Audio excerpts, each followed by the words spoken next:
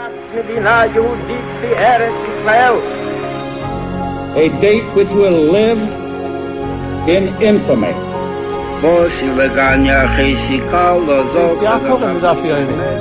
of those projects, initiatives, got off the ground because of the Ger Rebbe. The 11 Olympic team members slain in West Germany. The Olympic Games. Zugehört waren Brüder in Amerika. Vertrauten Schabbat, es ist getan. Out of the 24 who were killed were Americans who had come to learn in Hebron. I say 1 million Jewish children who were made to be cut loose.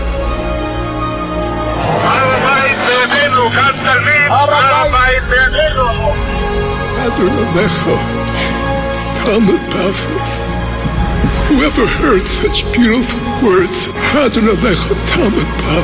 It is never too little. It is never too late. And it is never enough. Jewish History Soundbites, bringing alive the world of our glorious past. Here is our host, live from Jerusalem, Jewish historian and tour guide, Yehuda Geberer.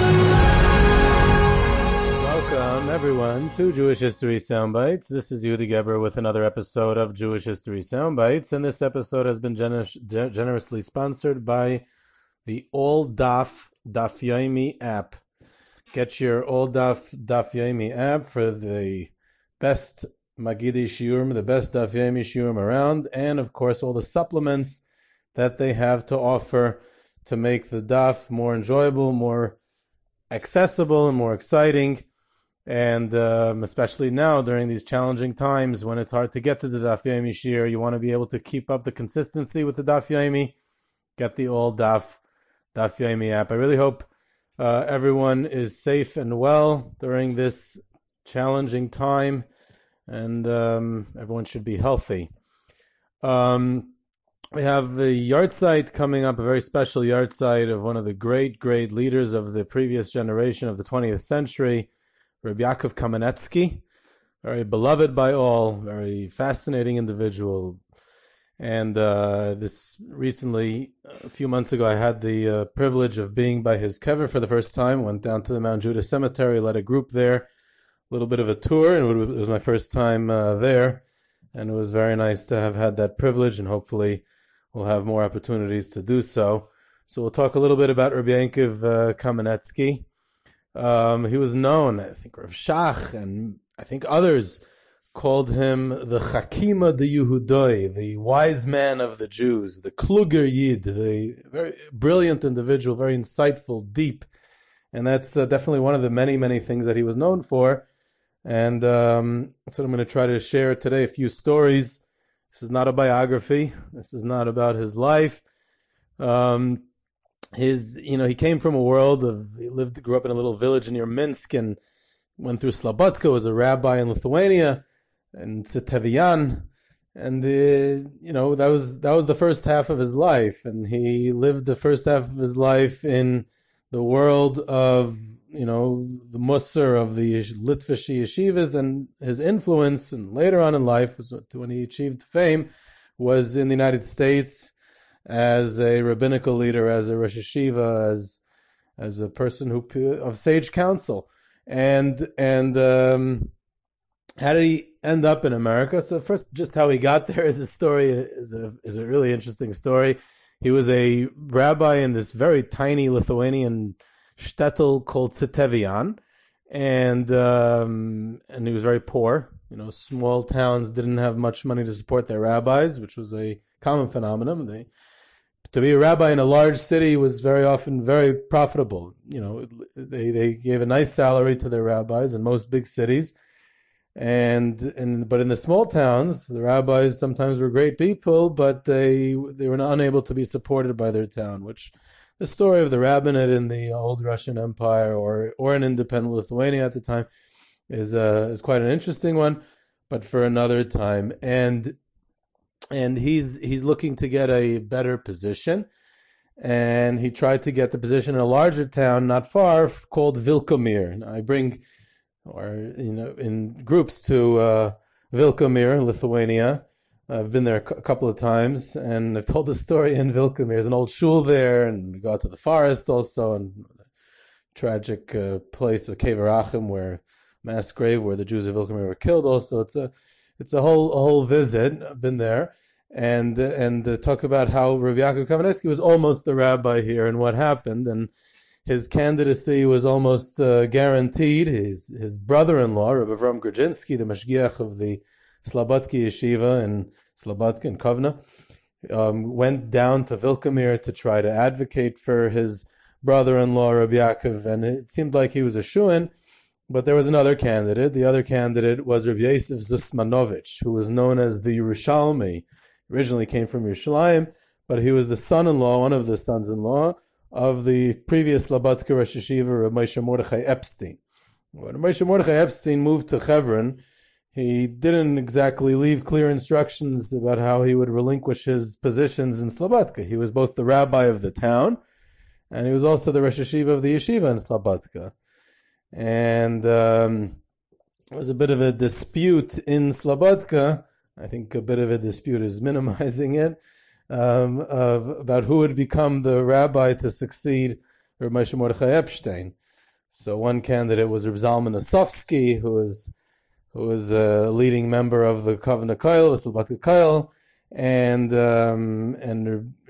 Yosef Zusmanovich, who was a son-in-law of Reb Moshe Mordechai Epstein. He wanted to get at the position, and it became a part of the Musar and anti-Musar factions, which was a dispute of the previous century and really didn't exist anymore, but it kind of came back through this dispute about the rabbinate in Slobodka, because Rabbi Yosef Zusmanovich was perceived to be in the anti-Musar camp, or at least not the pro-Musar camp.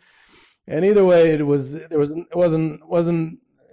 exactly resolved, and it was kind of the embers of this dispute were still burning on in 1936, when Reb Leib Rubin, who was one of the greatest Rabbanim in Lithuania and had a yeshiva in Vilcomir. He was known as Reb Leib Vilcomirer, a great rabbi, and he's quoted a few times by contemporaries of his day. I believe Reb Elchanan Wasserman quotes him a few times in Kavitz Shiurim. His sons-in-law, Reb Leib Rubin, had a yeshiva for younger boys in Vilcomir, but he also had some pretty impressive sons-in-law. One of his sons-in-law was the Panovich Rav, and he had Reb Asher Baron, the other Rosh Yeshiva in Panovich at the time, was also a son-in-law, and Reb Sharga Feivel Horowitz was a son-in-law in Slobodka. Kitzer, he was a very impressive individual. So when he died, there was this fight about the rabbinate. Would it be Rabbi Yosef Zusmanovich, who was looking to get out of Slobodka, or would it be Rabbi Yaakov Kamenetsky, who was the brother-in-law of the Slobodka Mashgiach Avram Grudzinski, who was clearly in the Musar camp, and it became a dispute about that rabbinate, and Rabbi Yosef Zusmanovich was able to secure the rabbinate of Vilcomir, and Rabbi Yaakov Kamenetsky was forced to face his family, not being able to get the rabbinate in a larger city. It was a dark day, a sad day, a tragic day, and he was forced to go into exile to the United States to find and look for a job there, and because he had no other choice. That was the terrible tragedy that brought him to America. Ultimately, the entire town of Vilcomir, along with their rabbi, Rabbi Zusmanovich, and the entire town of Slobodka, along with their rabbi, Reb Zalman Osofsky, and along with most of the Lithuanian Jewry, unfortunately, about 5 years later, in the summer of 1941, was wiped out, unfortunately, by the Nazis and their collaborators. So the tragedy that Rabbi Yankiv was not able to get the rabbinate in Vilcomir ultimately saved his life, which is, sometimes the way providence and Hashgachos Hashem works. So he gets to America, and now I want to just tell a few stories about what type of personality he was. He was a great man. He was a gadol. He was a leader. He was a tremendous Baal Musar. He was a tzaddik and a masmid, and all those things that people know. He was a Rosh Yeshiva, a rabbi. His son, I remember one of the times I spoke to Reb Nosson Kamenetsky about his father. I said, your father was a leading member of the Agudas Rabbanim, which was members of the rabbinate, of communal rabbis, Paiskim. And he was a rabbi in Seattle for a short period of time when he came to America. And he was a rabbi for a short period of time in Toronto. And then he became a Rosh Yeshiva in Torah Vodaas. So what was your father? Was he a rabbi or was he a Rosh Yeshiva? That was what I asked him. And he said his father always saw himself as a rabbi. And he was a rabbi in Tzitevian. He was a rabbi of the town in Lithuania. It wasn't a Rosh Yeshiva. So he said his father always saw himself as a rabbi. He said Shraga Feivel Mendelovich hired him as a Rosh Yeshiva. He became a Rosh Yeshiva. He was able to play that role as well. But he definitely was a rabbi and a Paisik. He was a multi-talented and tremendous Talmid Chacham. And that's not my position to start extolling his virtues as a Talmid Chacham, because first of all, everyone knows it, and second of all, who am I to judge that? So instead, I'll focus on a few stories about his personality and his life. And he was a bit unconventional. He thought out of the box. He said his mind. He spoke his mind. Today, many of the things he said would be considered even controversial, but he really was wise and insightful and understood people extremely well and was a man of truth. So and also those stories are more entertaining, let's be honest. So we'll go into a few stories like that. I'll start off with one that always seems to be so relevant, that he was once commenting about how sometimes great rabbinic leaders of the day are misled by the people around them, by their gaboyim or by their helpers, the askanim, the activists around them. And he said we have in Tanakh that Elisha had a Gehazi. Elisha was the great Navi, and he had Gehazi, who Chazal say are one of the few people who don't merit a portion in the world to come, in Olam Haba. So how could it be that Elisha had a Gehazi? So he said, Jeden Godel hat sein Gehazi. Jeden Elisha hat sein Gehazi. Every Elisha has his Gehazi. And that somehow that becomes part of the idea of Elisha, that if a great person, for some reason, he also has a Gehazi. There was once a child in Monsey. Later on in life, Rabbi Yankel Kamenetsky lived in Monsey after he left Brooklyn, he left Williamsburg, and he was no longer in Torah Vodaas. And there was a divorce that had taken place.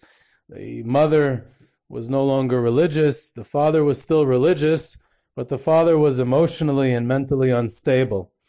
And the mother got custody. So there were several well-meaning individuals who were trying to fight a custody battle on behalf of the father to get the son placed with the father because he was religious. The mother was planning on raising this child irreligious. He shouldn't keep Shabbos. He wouldn't eat kosher. He would be completely irreligious, and they wanted to save this child for the Jewish people. So they went to Rabbi Yaakov Kamenetsky to solicit his support for this endeavor. And Rabbi Yaakov said, he heard the whole story, and he says, well, it sounds like the father is not capable of raising the child. He's mentally and emotionally unstable. He said, yeah, but he's religious. He'll raise the child religious. So Rabbi Yaakov said, to make someone a frum Yid, that's not that hard. We teach him about Yiddishkeit. We teach him about Jewish life. He said to take someone who's not a mensch and make him into a mensch is very, very difficult. First, you need a mensch. You can't take an animal and make him into a frum Yid. If he's not capable of being raised by this parent, then he's not going to be a mensch. And you wouldn't gain anything out of the fact that he's frum. Let him be raised secular, and then we'll try to make a frum Jew out of him, which again is a brave stance in that regard. And he said a similar thing. Someone once came to him and asked him if he has a choice of going to a non-Jewish doctor or a Jewish doctor, which one should he choose? So Rabbi Yaakov said, the better doctor. So he said, no, what if they're equals? He said, it's hard to believe that they're exactly equal. You find the one who's a better doctor. He said, no, if you check out, they're really, really equal. So he said, okay, if they're really, really equal and it doesn't make a difference and they're all factors considered, so I guess you could go to the Jewish doctor. So he said, what about if one of is a secular Jew and the other one is a religious Jew? Which doctor should you go to? So Yaakov was trying to get rid of this guy who was being annoying. So he said you should go whoever's the better doctor. You want to get better medical treatment. So he said, no, what if they're equal? Well, it's hard to believe that they're equal. But so he said, no, if all things considered and they're really, really equal, which one should I go to? So he said, if everything's considered and they're all equal, one of them is a religious Jew, he's a Ben Torah, yeah, you could go to the religious one. So he said, yeah, but the religious one, if he's a religious Jew, and he went to medical school, he went to college, he went to medical school, and he obviously didn't really consult with rabbinical leadership, because they don't advise yeshiva guys to go to medical school. It means he ignored the policy of the rabbis, the Das Torah. So why should we go to someone like that? So I guess he loses patience with a guy like that bothering you at some point. So he says to him, thank God that some people don't listen to us. That's why we have some good doctors out there. And which brings me to the next story, which I heard recently by someone who was, I heard a shir or something, and he mentioned this story. Rabbi Yaakov Kamenetsky stood up when Rav Moshe Scherer came into the room by a meeting of the Agudas Yisrael. Rav Moshe Scherer was the legendary president of the Agudas Yisrael. So I asked him, why did he stand up for him? He's a layman. He's not a great rabbi. He's a clean shaven. He's a president. He's an important person. So he said, we're supposed to stand up for someone who's one of the Gedolei Yisrael. So it's the person who decides who the Gedolei Yisrael are, for sure I have to stand up for him.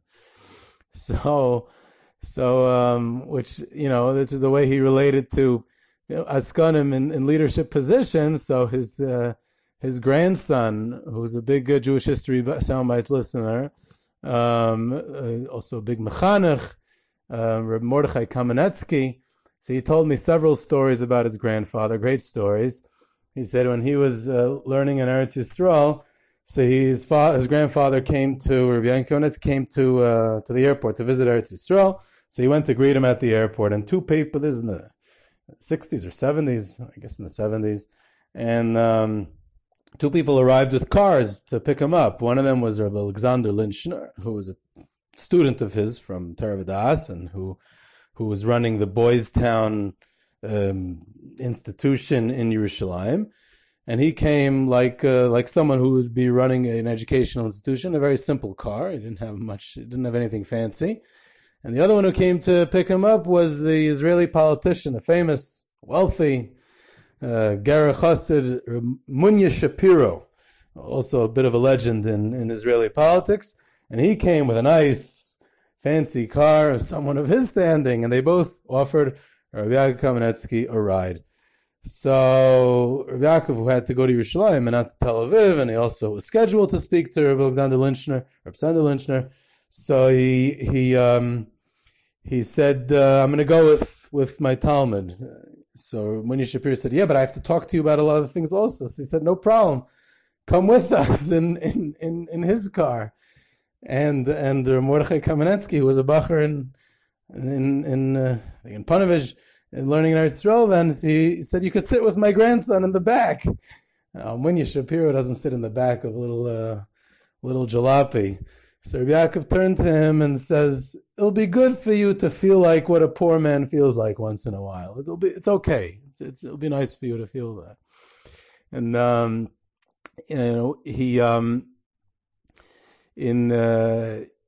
when he was still a rabbi in Toronto, it's a very interesting story. There was someone who spread most Jews, the story of American Jewish life. Most people worked on Shabbos, unfortunately. They felt like they had no choice. Stores were open on Shabbos. And in the 40s, after the war, so someone spread a rumor to the simple shopkeepers of the Jewish area in Toronto that Mashiach is coming. And if you want Mashiach to redeem you, and bring you the Geula, then you have to close your stores on Shabbos, because Mashiach is not happy with people who don't keep Shabbos. And they made a big messianic fervor amongst the Jewish populace. And these simple Jews, many of whom had a deep belief in Mashiach, they planned on closing their stores because Mashiach is coming.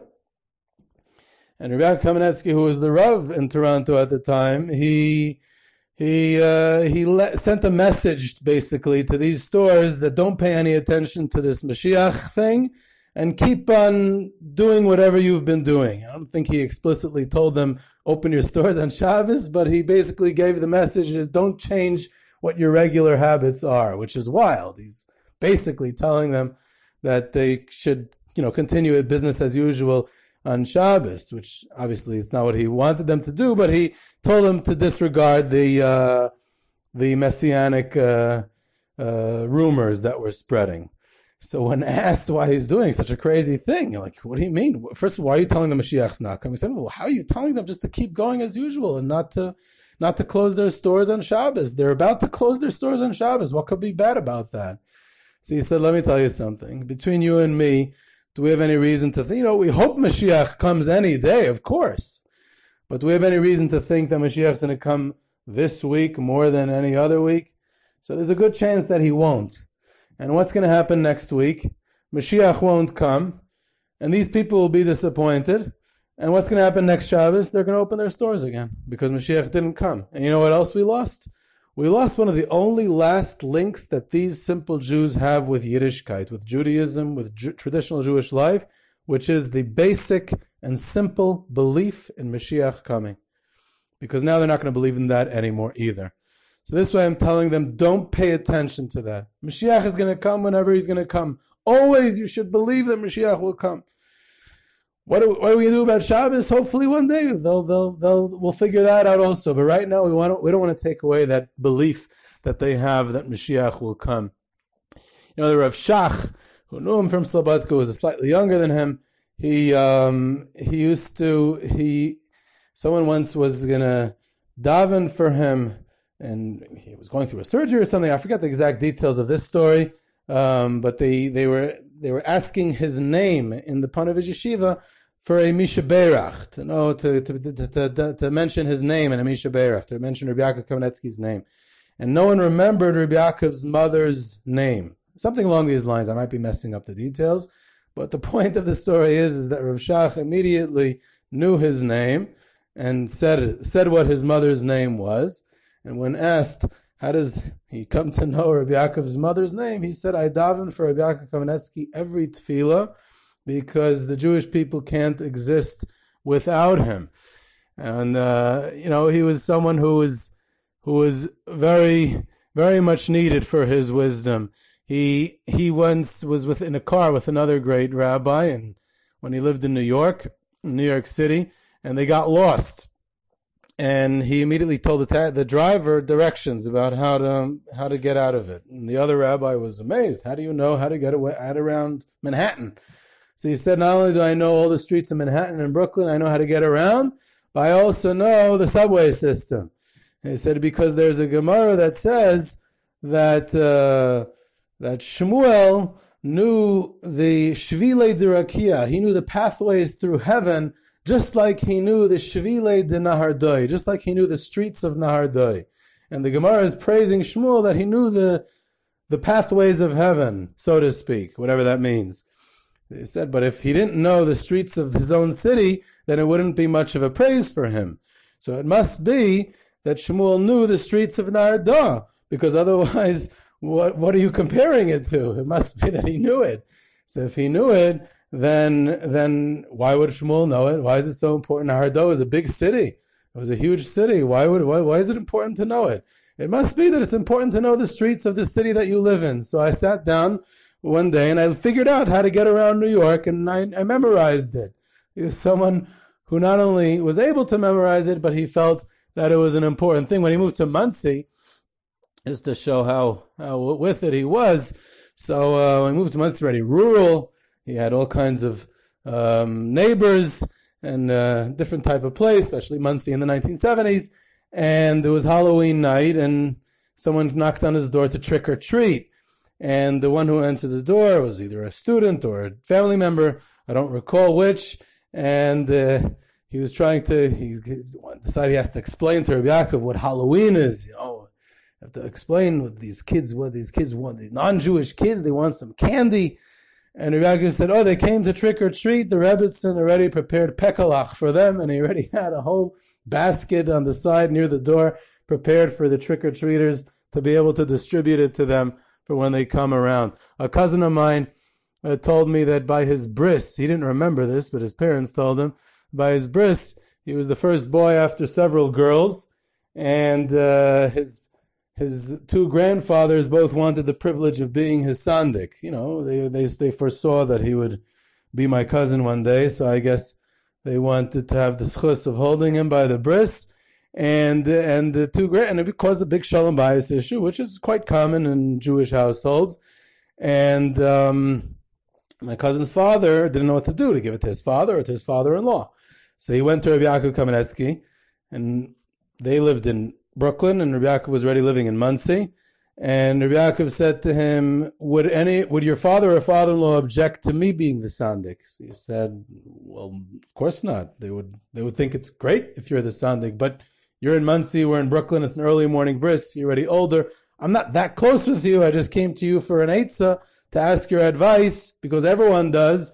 So he says, no, I'll come, because for the sake of shalom bayis, of causing peace in a Jewish family, I'll come. And he was the sandik for that bris. Rabbi Yaakov Kamenetsky, his grandson told me that he, as far as he knows, his grandfather only cried twice in his life. One of them was when he forgot a pasuk in Divrei Hayamim in his old age. He was 90 years old, and he forgot a pasuk in Divrei Hayamim. And he said, how could it be that in my old age I forgot a pasuk in Divrei Hayamim? I didn't remember by heart. Now, most people don't even know that the Sefer exists. But that same grandson, Mordechai Kamenetsky, told me that when he was in Philly, he was 17 years old, and they were learning Tanakh in Philly. They were learning the Sefer of Shmuel and the story of Bathsheba and David HaMelech. And he asked his grandfather, we don't really understand the whole story there of David HaMelech and what happened there, and it's big stuff. Should we even be learning it? And Rabbi Yaakov told him, you should learn it, and when you go through Tanakh 80 times like I did, then you'll understand it. So this is in 1973, 13 years before he died, and he had already gone through Tanakh 80 times. I want to end off with a story that really brings out the midas of the great beauty of his ways of Rabbi Yaakov Kamenetsky, is that he was a very, like a Slobodka. He lived Slobodka his entire life, and he epitomized Slobodka to many. He was really a perfect model of what the Alter of Slobodka wanted out of Gadlus ha'adam, greatness of man. He always looked perfect, dressed well. Everything was misudar, was organized and orderly in his ways. And one time he had an appointment. He was leaving New York and he had to get down to Baltimore. He had to take a very early morning train. And he met whoever was accompanying him by the train. And Rabbi Yaakov appeared very not orderly, very disheveled. His hair, his beard, his clothing, he looked very tzefloigen, very disorganized. And he said, Rebbe, you don't look yourself. What happens? I'll be honest, I didn't sleep the entire night. He says, why didn't you sleep the entire night? So he said, because since I had to wake up extra early, so I realized I would have to set an alarm clock because I'm waking up earlier than I normally do. When I realized I had to set up an alarm clock, so I live in Williamsburg, people live close together. And I have a neighbor who works a late night shift, and he goes to bed and he sleeps a little later, and my alarm clock would probably wake him up. And I said, if my alarm, just because I have to wake up early does not give me a right to wake up someone else who works hard, and that's insensitive. There's no reason for me, it doesn't give me any right to wake him up just because I have to wake up early. So what's the only way to do it? I can't miss my appointment. I can't miss my train. So I'll just have to stay up all night. And so he stayed up the entire night just to be able to not make sure that just to ensure that he would not disturb his neighbors. That's a few tastes of stories of the beauty of the ways of Rabbi Yaakov Kamenetsky in honor of his yahrzeit. And, this is Yehudi Gerber with Jewish History Soundbites. You can reach me at ygebss@gmail.com for questions, comments, sources, tours and trips to places of Jewish history. Download the All Daf app for your Daf Yomi needs. You can subscribe to the Jewish History Soundbites on iTunes, Google Play, Spotify, Stitcher. Follow us on Twitter at JSoundbites, and I hope you enjoyed.